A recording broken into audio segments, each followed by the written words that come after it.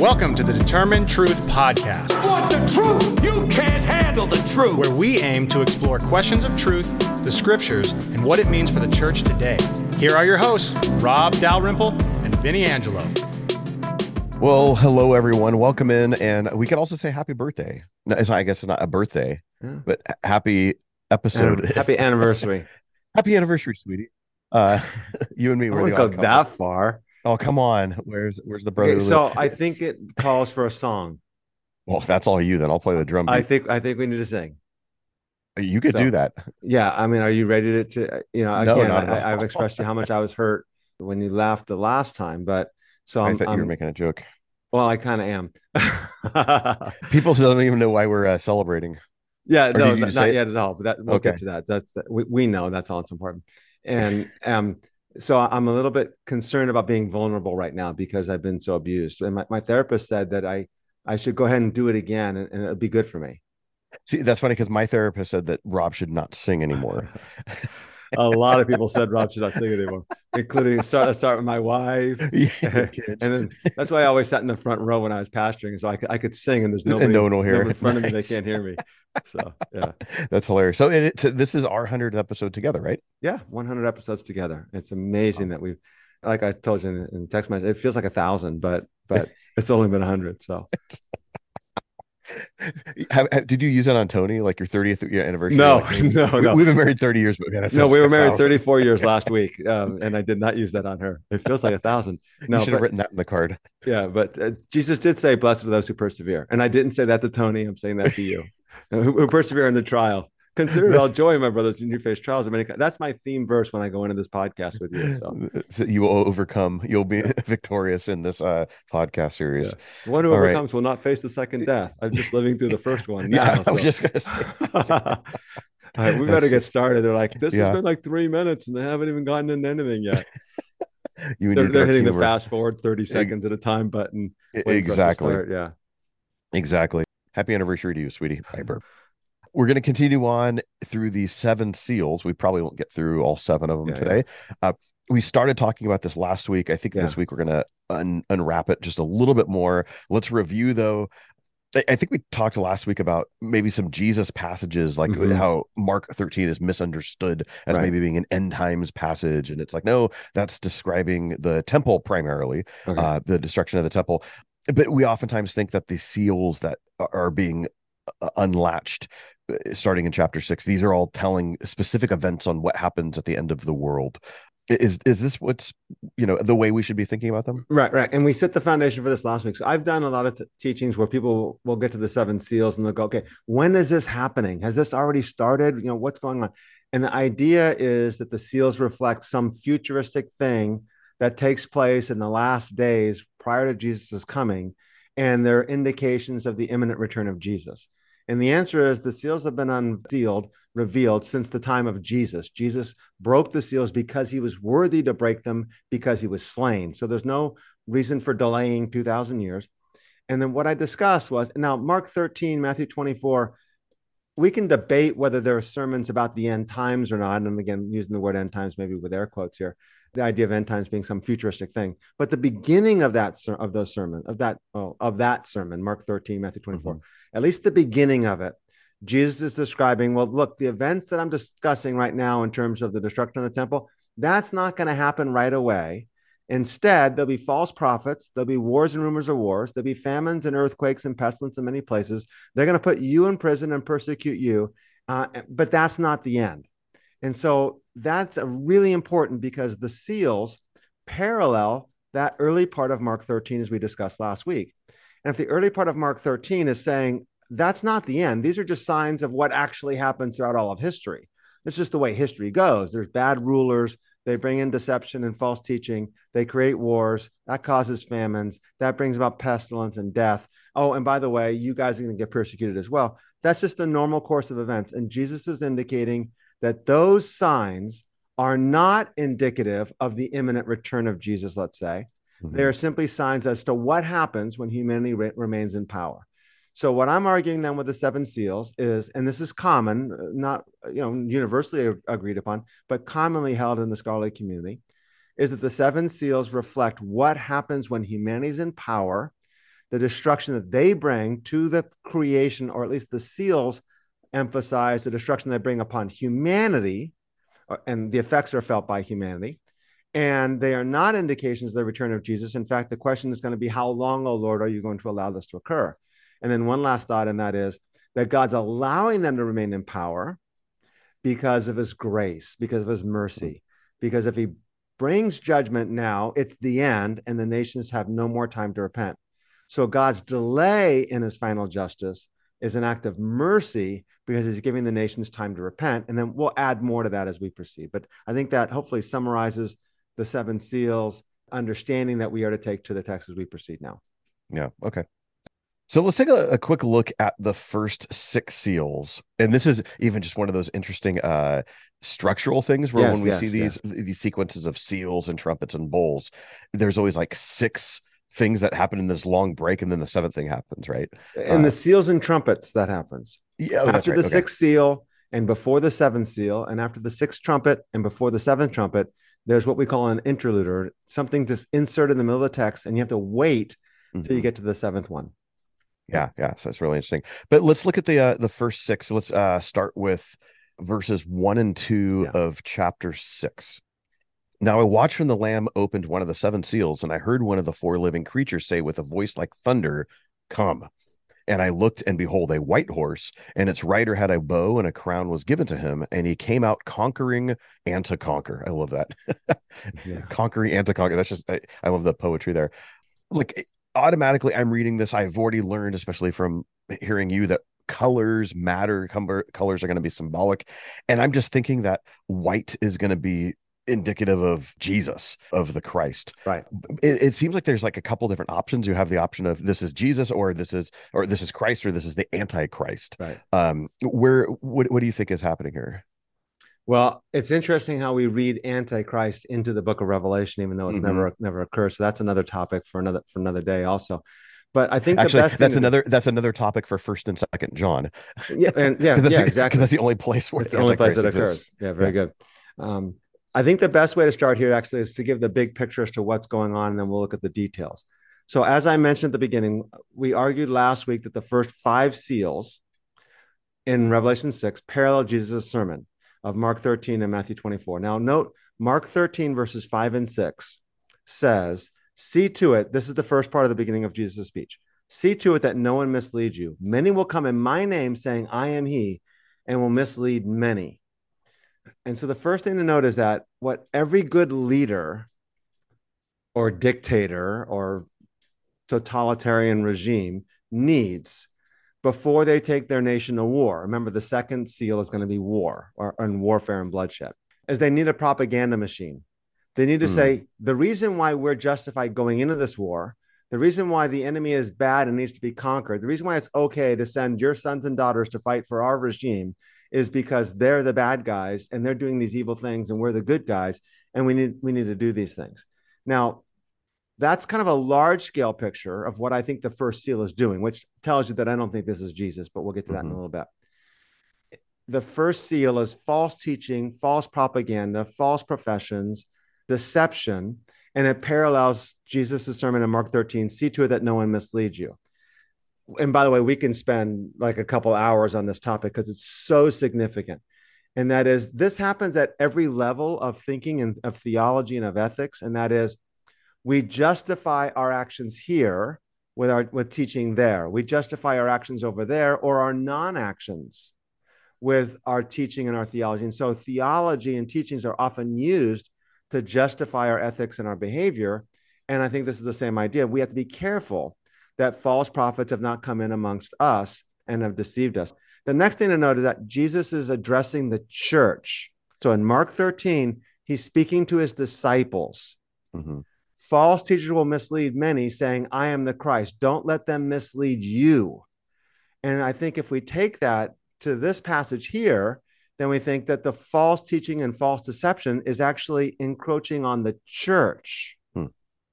So look at Matthew's version, by the way. Matthew's version of the sermon, he kind of gives the same thing at the beginning of Mark 13 that we discussed at the beginning of Matthew 24. And then Matthew kind of finishes that first part of his sermon, of Jesus' sermon, by saying this in Matthew 24, verse 23.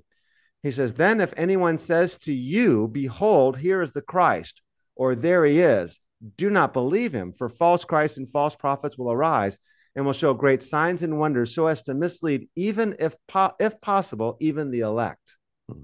And so there again, the problem then is the false teaching is actually a danger and a threat to the church and the people of God, trying to deceive them.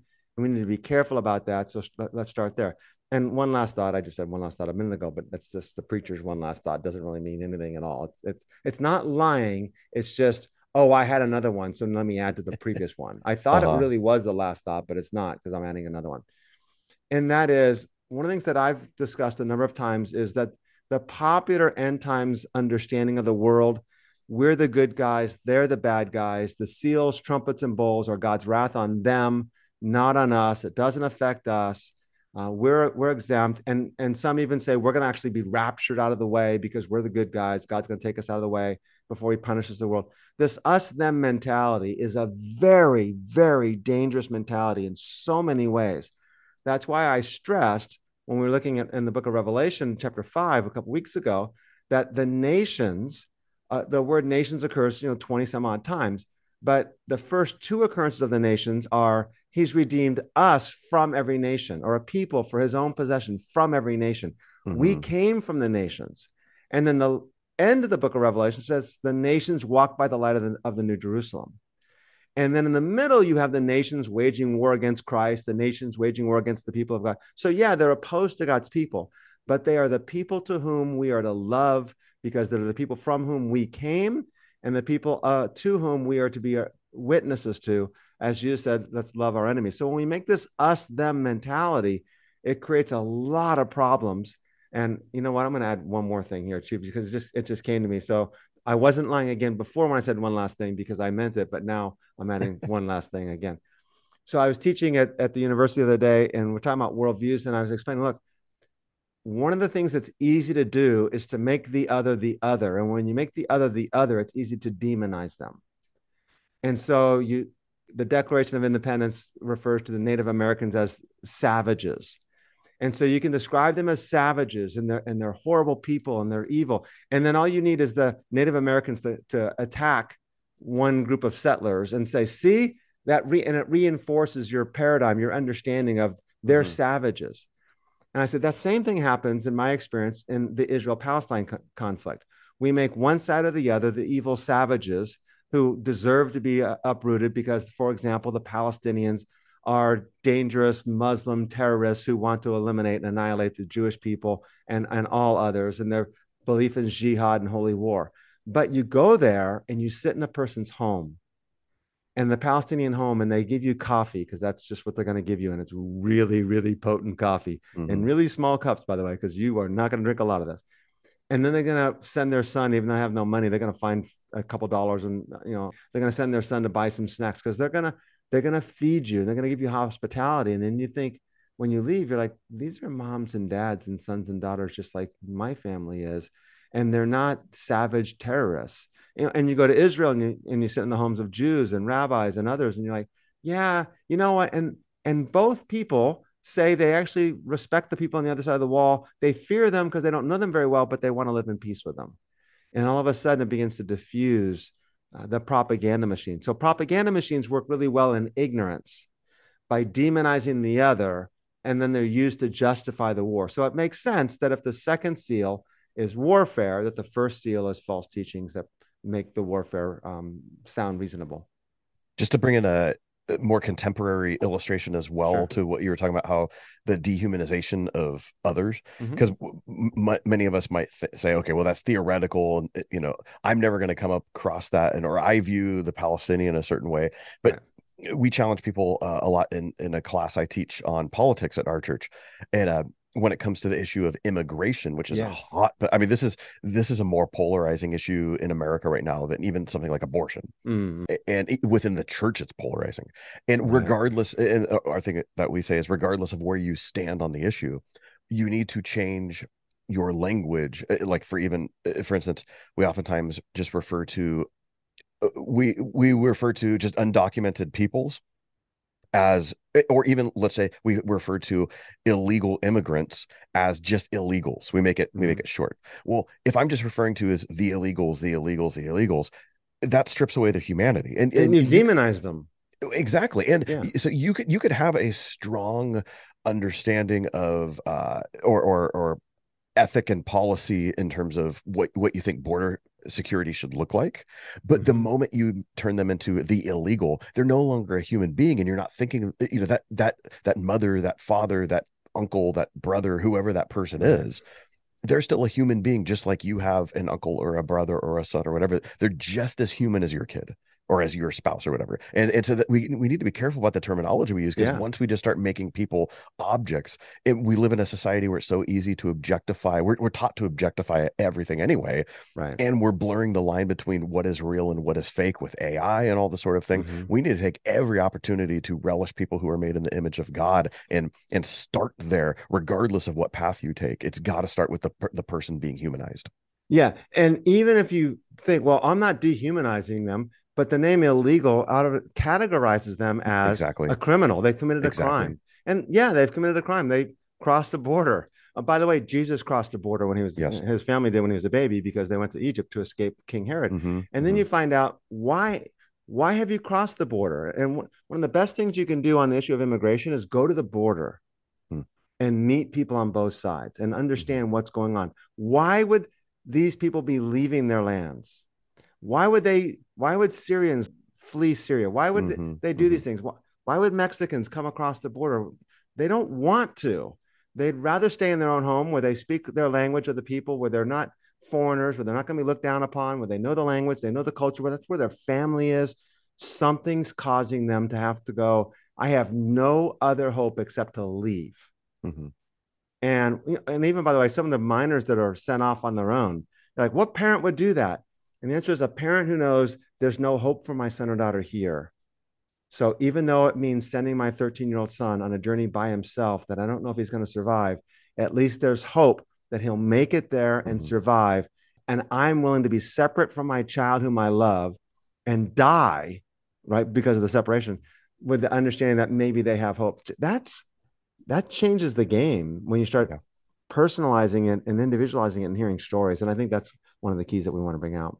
Yeah. I don't like it when my 6-year-old goes out front in our driveway in our court alone. Yeah. Let alone will I send him on a trip. How bleak must life be in order to risk that? So, right. So this popular understanding then, in terms of like them, us, good versus evil, which that's going to be there in a sense in Apocalypse. You're going to have this cosmic battle of good versus evil. This comes largely in light of reading the seals as it relates maybe to the book of Exodus. And in the book of Exodus, you would definitely have a good, bad. It's God's saying, let my people go. And you have these plagues against the pharaohs, the Pharaoh and the Egyptians, but not against the Israelites. So should we be seeing, should we be using Exodus thought here? I know we'll definitely see Exodus language when it comes to the bowls of wrath. But should and we the trumpets, Yeah. So I wouldn't bring the Exodus imagery in here, because I don't think that's what's going on. The Exodus imagery definitely comes in with the trumpets and the bowls. And there's no question about that. And we'll have to discuss, why is John using that Exodus imagery there? I don't think that's what's happening here. And the imagery of the first 7 seals or the first 6 seals is not actually Exodus imagery. So to make that extrapolation, I think is actually just kind of reaching a little bit. So, yeah. Okay. So one question about the first writer and its relation to Jesus. So popular understanding, we talked about, it's either Jesus maybe or an antichrist. You're saying it's an antichrist, but on a cursory level, I'm reading, well, we wouldn't say antichrist because that's other language. We'll use that, but it totally makes sense just on a cursory reading of this on why it would be Jesus. You're seeing a rider on a white horse. We're going to identify later in chapter 6 that white is the color given to those who have been beheaded.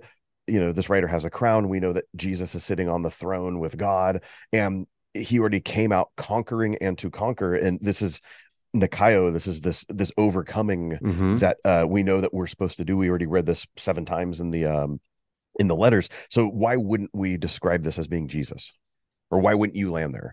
So there's actually 3 different views on terms of who or what the rider on the white horse represents. There's 2 views that seem very similar. And the first 2 both contend that the rider on the white horse actually is Jesus. This is not very popular. And the popular understanding of the end times, it is, but overall amongst the scholarly community, they agree that this is some false Christ or false teachers. But those who affirm that it's Jesus do so by appealing to what you just said. John's description of Jesus' return in Revelation chapter 19. He's described there as riding on a white horse. And the rider here, of course, is on a white horse. And so it seems to be, hey, rider on the white horse in chapter 6, rider on a white horse in chapter 19. We know chapter 19 is Jesus, therefore this is Jesus also.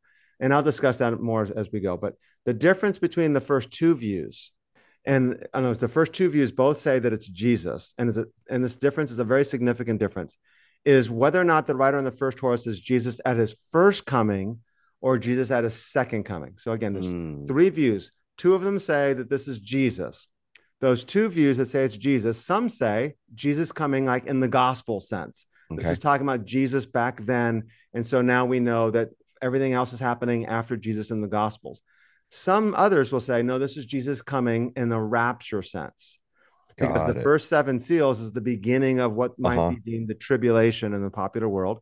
And it begins with the coming of Jesus. So this must be the rapture. So that's kind of the popular understanding there. The third view, which I would hold to, and I think majority of scholars do, says that the rider on the white horse represents false Christ and false prophets. And again, I don't use antichrist language. Sure. I think we're just importing antichrist language into the text. And we don't know what antichrist language means or meant in the first century because it's only used in First John and in first and Second John. And in First and Second John, it's like, you guys know what I'm talking about. So John never explains it. As you've heard that the Antichrist is coming, we're like, that's the first time it's ever appeared in the New Testament, John. Would you please clarify yourself? And John goes on to say, so also many Antichrists have come.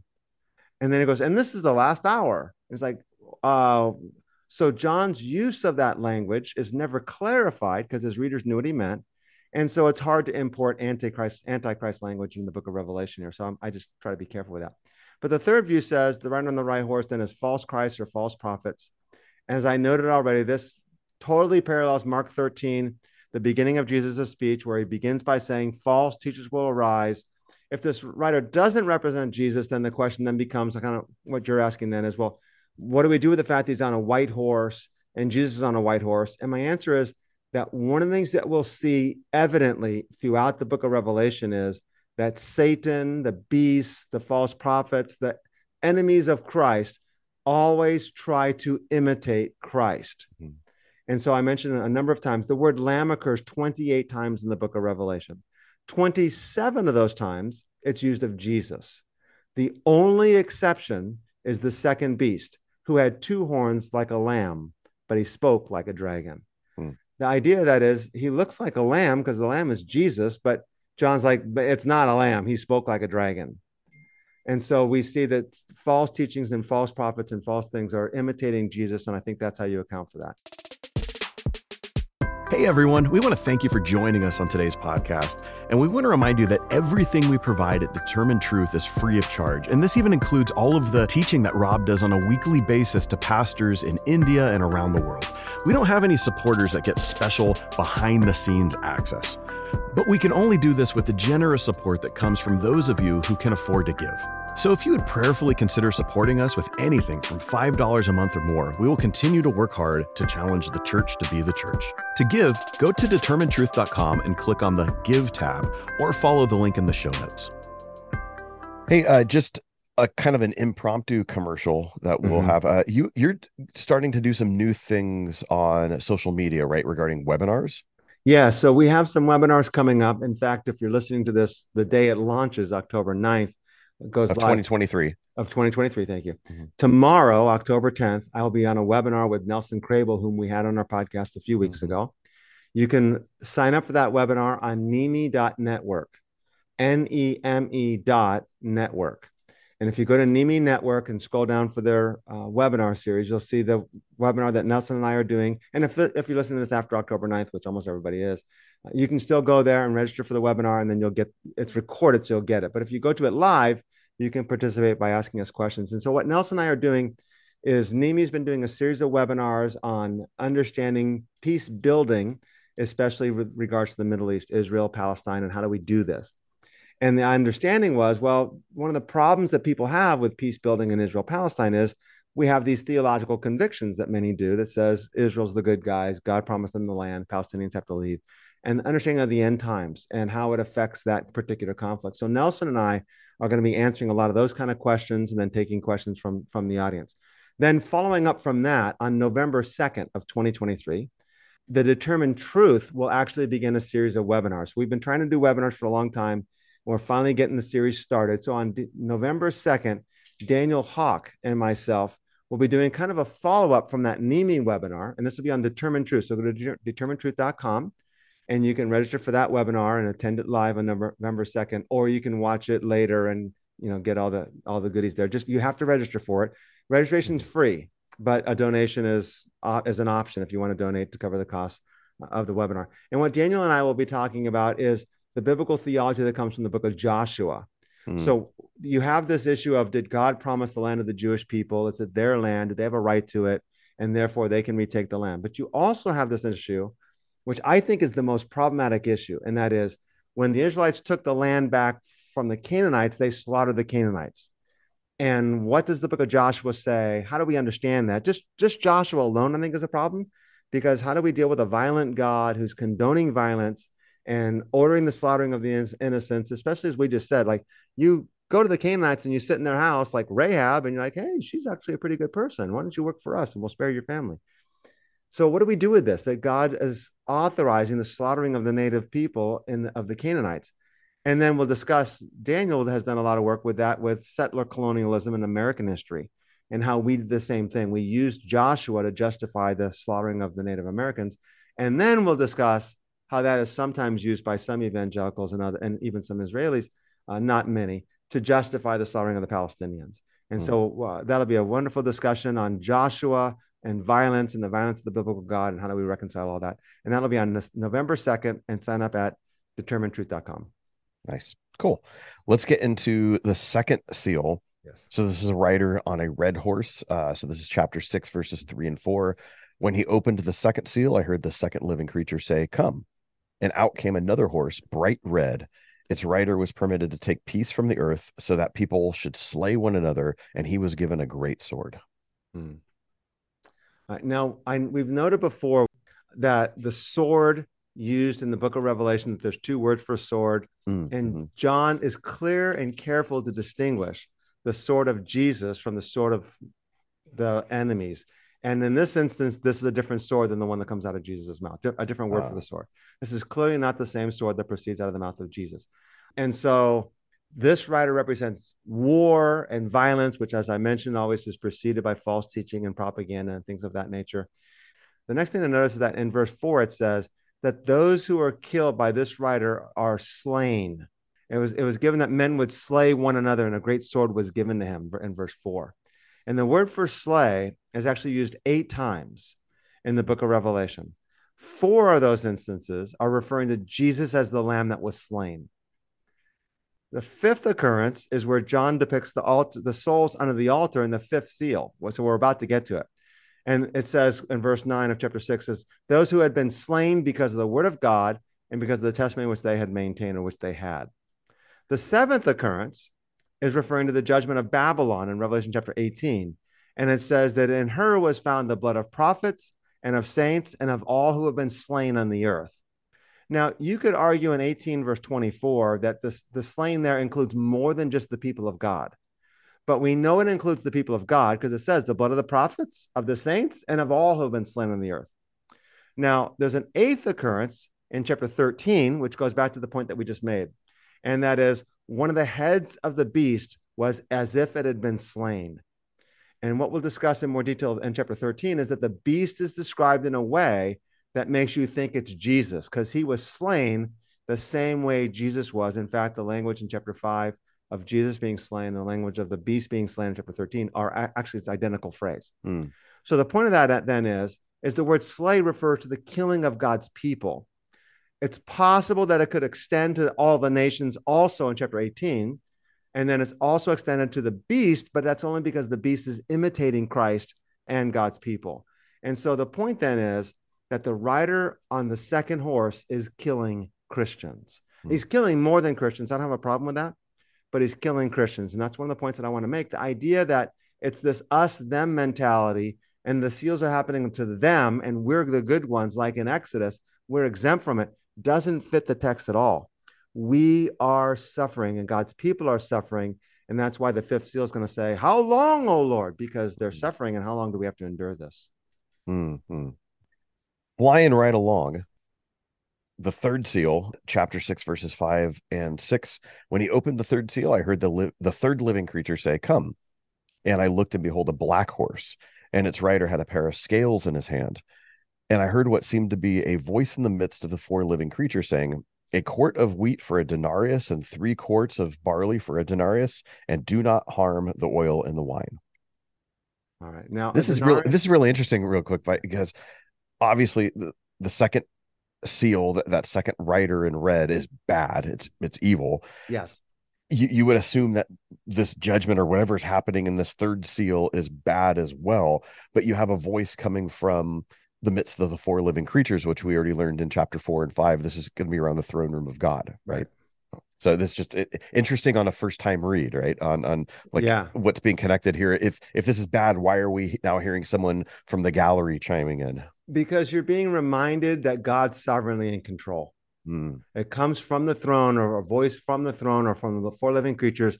So the question is going to be, how long, oh Lord, are you going to let this happen? And one of the things that they're reminded of is, I'm in control. It may not look that way. It may look like evil's in control. Your suffering may look like evil's in control. It may look like Caesar's on the throne, but I'm the one on the throne, and I have my control over these things. So yeah, I'm letting this go on for a little while longer because of my mercy and grace. But I'm the one that's in control. So yeah. Now let's clarify. A denarius is a day's wages, and some of your translations might say that. So a denarius is a day's wages. So the use of scales indicates that we're weighing out food for sale or purchase. That's just the way it worked in the ancient marketplace. And the price of food is heavily inflated. So it says a quart of wheat for a denarius, or a day's pay, and 3 quarts of barley for a denarius. Now, a quart of wheat represents enough food to feed one person for a day. So a day's pay feeds one person. That means there's no money left over for taxes or for home or for any other expenses. And there's no other money left over for anybody else in the household. Remember, they didn't live in single family homes or single individual homes. And so that's a severe inflation. Remember, grain is like a staple food in the economy. So grain's being sold at 12 times the rate of inflation. Then it says 3 quarts of barley for a denarius. Now, 3 quarts of barley is enough food. Obviously, it's lower quality, so it's going to be the food of the poor. You want to eat grain if you can, but if you can't afford grain to feed your whole family, then you have to buy barley. And this is enough food to feed 3 persons for a day. So yeah, we got 3 members of our household. We'll at least buy some barley. And it's 8 times the rate of inflation. But again, remember, if you got more than 3 people in your family, you can't feed everybody. And remember, you can't pay taxes. You can't pay any other expense. Your water bill, your electricity, the air conditioner. Oh, okay, they didn't have those things. Your gasoline, right? For your Harley, things like that. So this high rate of inflation on staple foods like wheat and barley would have been disastrous for the poor. Remember, the wealthy are like, well, they're paying a little bit extra money for a loaf of bread, but it's fine. They can afford it. It's the poor. And here's the next thing that's important. This is a common effect of war. I don't know if you've been following, but in the last few months, wars broke out in the Sudan again. There's 2 military people. They assumed control over the country for a period of time. And then they agreed that after a little while that they'd establish a democratic society. And then they realized, you know what, actually, I don't want to step down from power. You step down from power. And they started a war. And one of the next responses of a war is a humanitarian crisis. And the United Nations and other nations are trying to get food, because as soon as you start a war, you stop a lot of the normal industry that happens. And that means less food available or inflation that goes up because of access to it. And this is horrible. So this is a natural outflow of war. And this is what happens when humanity's in power. They have false teaching and false prophets to promote their ideology and their false doctrines. They create wars. Wars create famines, and famines and devastation of that nature affect the poor most specifically. It finishes this phrase saying, "Don't harm or don't damage the oil and the wine. This is interesting because we'll read later in one of our interviews. I forget if it was with David De Silva or whoever it was. We talked about like a diminishing list of goods. And so knowing ahead what's happening in the story where just how they value things, I'm looking at this and it's like, well, why would we have care for damaging the oil and the wine? Not damaging the oil. Or not damaging it. Yeah. So why is this phrase here? It just seems like an odd phrase. Or is it just a symbolic thing where is there something behind this that we're wanting to look at? Yeah. Oil and the wine, most likely, we're not certain, but I'm pretty convinced of this myself, that oil and wine represent the comforts of life. And the implication is that the goods of the wealthy are not negatively impacted. And it's the goods of the poor, the staple products of the poor. And there's actually a very significant and relevant understanding of the Greco-Roman world and the way the empire worked. And David De Silva has written on this, and I put a blog on this, taking a lot of the things from David De Silva and kind of putting it all together. And again, remember this, the poor, the Christian church, most Christians were members of the poor. So it goes back to the point of the effects of the seals are happening and impacting the Christians. False prophets and false Christs will try to deceive you, right? War, they will slay Christians because the word slay is used often for the killing of Christians. And Jesus is the lamb that was slain. And now the negative impact of famine and of increase of the price of grain and of barley, which affects all the poor, are affecting Christians because most of the Christians are comprised of the poor. So what De Silva discusses, and I mentioned in one of my blogs from a couple of years ago, is that in the first century, the city of Rome had a small group, but a very wealthy and massively powerful group.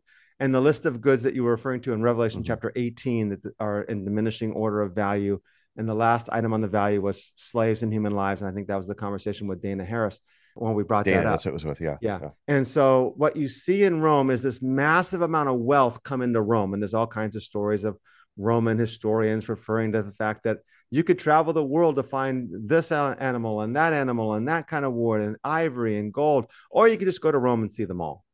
Because all this commodity and all this enterprise went to fund Rome. And the entire economy of the Roman world was bent on facilitating the wealth and opulence of the city of Rome. And that's why in Revelation 18, when Babylon's destroyed, it says the kings of the earth weep and moan because they sold gold or ivory, or they sold wood and certain tables or flowers, and their wealth of their kingdom went to Rome, and that financed them. And then it says the merchants weep and mourn. And then it says the sailors and shipmasters weep and mourn because all of them profited from Rome, even though all this was at the expense and on the backs of the poor. This is Alexander the Great standing on the edge of India crying because he has nothing else to conquer. I wish I knew about China. Exactly. Or the indigenous peoples of Native America. I'd go after them too. Yeah. So what happened then is you have this massive amount of wealthy people in Rome. And the problem became you didn't have enough servants. You didn't have enough citizens in Rome to care for and attend for their needs. They needed more massage therapists, more chefs, more cooks, more merchants. This is American culture right here. Yeah. Like we're sorry. You're going somewhere that we need to go, by the way. That is a path we need to discuss. And we will certainly do that as we continue. But that's a really relevant point and very perceptive. So what the Romans did then is they said, well, how do we get more people to come live in Rome and kind of take care of us? And so what they said is, I know what we'll do. Now, by the way, they had many a slave. They just conquer different peoples and they get the slaves and they bring the slaves in, but that still wasn't enough. So Rome decided in the first century, I think it was the first century, to offer free grain to all citizens of Rome. Now, and I say citizens, I mean residents. All residents of Rome get free grain. Now, you're going to come because you're trying to survive. And if you're trying to survive and there's a famine somewhere and the price of grain just went up where you can barely even feed one person in your family, just go live in Rome. It's horrific living conditions. You want to talk about one of the worst places in the history of the world to live for the average individual, it's Rome. It was unbelievably foul, death and disease and all kinds of stuff. But you go there because, well, at least I get free grain. So any money I make, I can use on some other basic necessities and I can survive. So you have all these people that came to Rome for the free grain. Now, the problem with that is that Rome went to Egypt, Rome went to Syria, Rome went to the bread baskets of the Roman Empire and said, this is how much we're paying for that grain. They fixed the price. And so the grain came to Rome, but it came at a fixed price. Now, what happened was that some of the people who owned land that grain was on thought, I'm not going to make a living if I sell my grain at that price. So I'm not going to make grain, because if I make grain, I have to sell it to Rome at a fixed price. I'm not going to do it. So I'm going to go ahead and plant olive trees. I'm going to go ahead and plant grapes and vineyards, because the wealthy will drink wine at whatever price I ask them to drink wine at. The wealthy will use olive oil at whatever price I need them to do it at. And so now here's the problem. You have a certain amount of grain going to Rome at a fixed price. Then you have people making less grain because I'm not going to make grain. And now you have a lack of surplus of grain. And what does that do to the price of the rest of the grain? It drives it up, right? Supply and demand. So now you have a natural inflation happening in the Roman Empire. So the poor in Jerusalem, the poor in Antioch, the poor in Ephesus, the poor in Smyrna, they are having to pay a higher price for grain because of all the free grain that was going to Rome. Now you add in famines, and in an empire the size of Rome, famines are going to hit Egypt, or famines are going to hit Syria, famines are going to hit Greece. They're just going to hit 10 years, 15 years apart, whatever it might be. And what does that do? It means there's less grain available. So less grain available because less people are farming grain. They're making olive and trees and grapes. Less grain available because a certain quantity is going to Rome. The price is already jacked up, and now there's even less grain available because there's a famine in Egypt.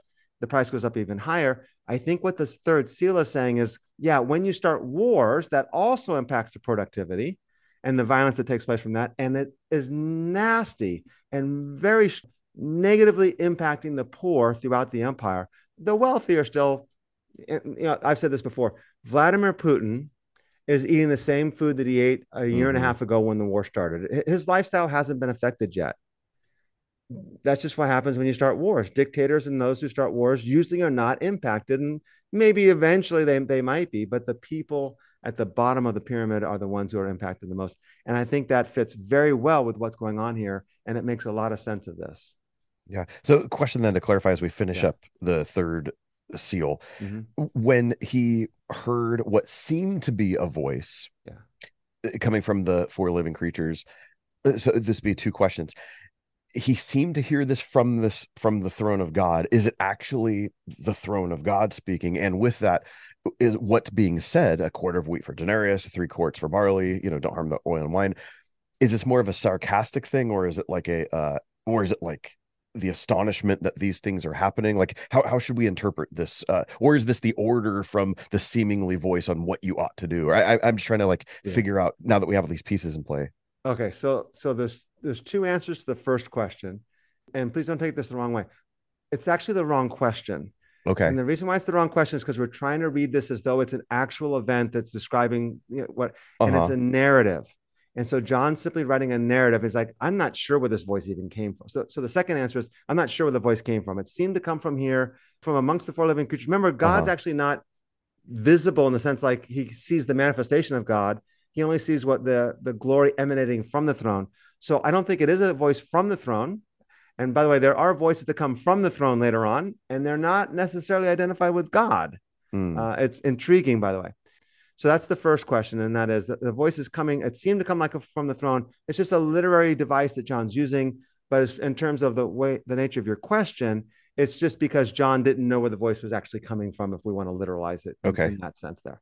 The second question was, it's just a voice, a prophetic voice of announcing, you'd almost would say judgment, but I don't want to use the word judgment here because it conveys that this is what God's doing to bring judgment there. It's a prophetic announcement saying this is what's happening. And this is the way things are happening in the world as a result of the fact that human beings are in power. This is the chaos and the result of their chaos that they're bringing. And so it's just an announcement. Okay. Kind of like an announcement going through a land, ringing a bell saying the British are coming, the British are coming. Yeah. You're just making this proclamation. It's a proclamation being made. Okay, good. Because in my mind, I was hearing it almost like as you're describing it, it sounds Yeah. like this mocking thing, Yeah. like Yeah. someone describing what they're doing. Yeah. I don't think I look at it that way. I look Okay. at it as more of a town crier Okay. making a proclamation. Yeah, because I was hearing it almost like in a I'm gonna get total nerdy on you, but like Okay. in Les Mis, Uh-huh. where you have the master of the house guy. So even in Uh-huh. the master of the house song, Yeah. you That's know, great. I there's love this, that scene. yeah, and it's like, you know, charge him for this, charge him for that. You know, Yeah. it is Yeah. it's like talking about Yeah. all the I don't ways think he's it's like coaching that. them. I think this is a town Okay, crier going to the town. Yeah. okay, Yeah. okay, That's a good analogy though. yeah. I would sing it too, but as I've already dictated Yeah, I would earlier. sing, but my voice is Yeah, little you need to scratchy save right it for now. your performance tonight that you're Yeah, doing at yeah, yeah, yeah, the yeah. local theater. When I'm on, whatever network I don't remember what it is. Yeah, America's Got No Talent. You should be Oh, I gotta go back to my therapist again. America Lacks You just did Talent. it to me. Here's Rob. You He's just gonna triggered win. me, Vinny. That's a trigger. All right, Nice. I'm texting my therapist right now, see if they have an appointment at 10. We hope you're enjoying the podcast, and we want to remind you that everything we do at Determined Truth, the podcast, Rob's blog, and our YouTube channel, is available on the Determined Truth app. Directions on how to download the app is available in the show notes and on the determinedtruth.com website. Just click on the app tab. The fourth seal, verse 7. When he opened the fourth seal, I heard the voice of the fourth living creature say, "Come." And I looked, and behold, a pale horse, and its rider's name was Death, and Hades followed him. And they were given authority over a fourth of the earth to kill with the sword and with famine and with pestilence and by wild beasts of the earth. Man, this is, if it wasn't scary before, like death and Hades, that freaks me out. Yeah. And I think the best way to take the fourth seal here is that it's simply a summary of the effects of the first three. Of course, you note that like war is is here, and the sword and famine. So pestilence is added and wild beasts are added, but the reiteration of the sword and famine, I think simply this is a summary of catastrophic effects of human government and of human rule. So, and we see death and Hades. That's a phrase we see later in chapter 20. Should we be linking those at all, or yes. Okay. Yeah, absolutely. So death and Hades. Death is the state of the dead. If we made a distinction between the two, I think we'd say death is the state of the dead and Hades is the place of the dead, but they might be used more just in parallel synonymously with one another. So, okay. Yep. All right. So this is a good place to pause, and we'll come back next week and pick up with the seals. This episode, it's interesting because we've gone, a normal amount of time, like almost an hour, 50 minutes, however long it's been. But we spent a lot of that time on the first seal. And so I feel like once we kind of laid that down, we were able to move a little quicker through. So we're probably not going to spend as much time going through all these. As we move into the, finishing out chapter 6 and then chapter 7, I feel like every week we're going to maybe stumble across some more theological landmines in terms of preconceived ideas. I know that the first time I ever looked at what we're coming up in chapter 7 with 144,000, I remember having a conversation with you about this in a car ride, and that was like, that's what you do with it. And that makes a lot more sense. So I'm excited about seeing, because the Jehovah's Witnesses use this. Exactly. 144,000. That probably was the genesis of our conversation. Yes. So anyway, that's what we're looking at moving forward, just continuing to unpack a lot of these ideas, right? Yeah. So the next time we'll do the fifth seal and the sixth seal, finishing up chapter 6. And then we'll notice that the seventh seal doesn't occur until chapter 8. Mm-hmm. And so we'll discuss the seventh, the interlude, what we call the interlude in chapter 7, which is the 144,000 and the great multitude. And we'll discuss is this a last days conversion of the Jewish people? But just to reiterate before we finish up, that the seals, I believe, are describing what happens when human governments remain in power. God's allowing them to remain in power out of his grace because he desires all nations to repent. We should be careful. In fact, we should not only just be careful, we should not make distinctions between us and them. Christians are the good guys. They're the bad guys. This is God's wrath on the bad guys. This is not God's wrath on the bad guys. This is what happens when the bad guys are allowed to remain in power. And the bad guys, I don't even like using the phrase the bad guys here, but those who remain in power are empowered by the dragon, and it's the nations of the world. And those in power bring war and famine and pestilence and death. And that radically affects the poor and the marginalized more so than it affects the wealthy and the upper class and the elite. It still affects them. But that effect is felt by Christians.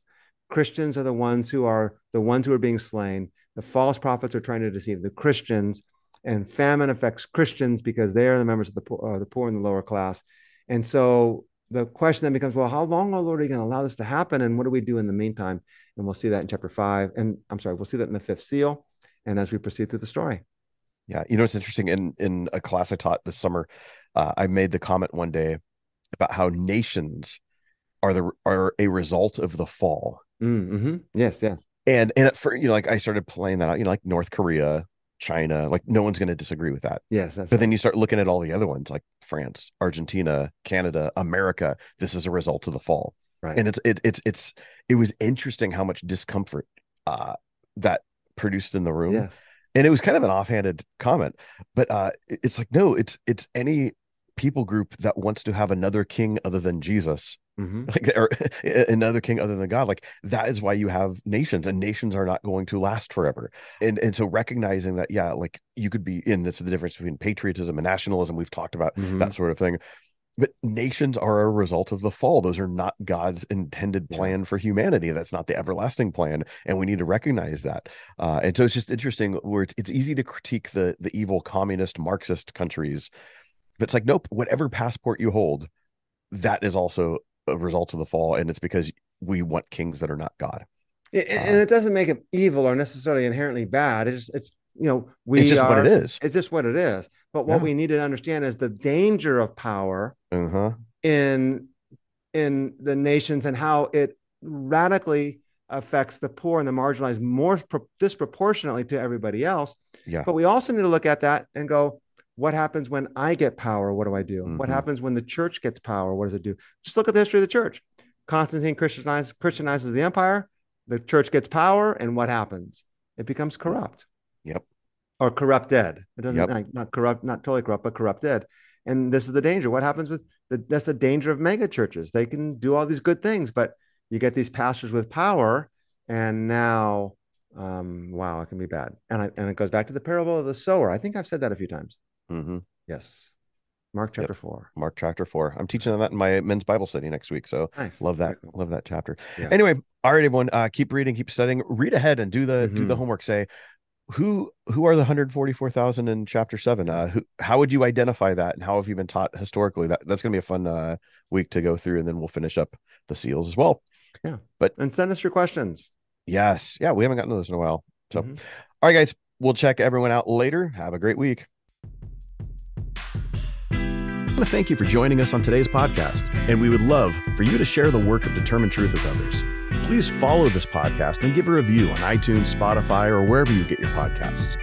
Your review will go a long way towards helping others find this podcast. Then share it with others so that we can get the word of the gospel of the kingdom to more people.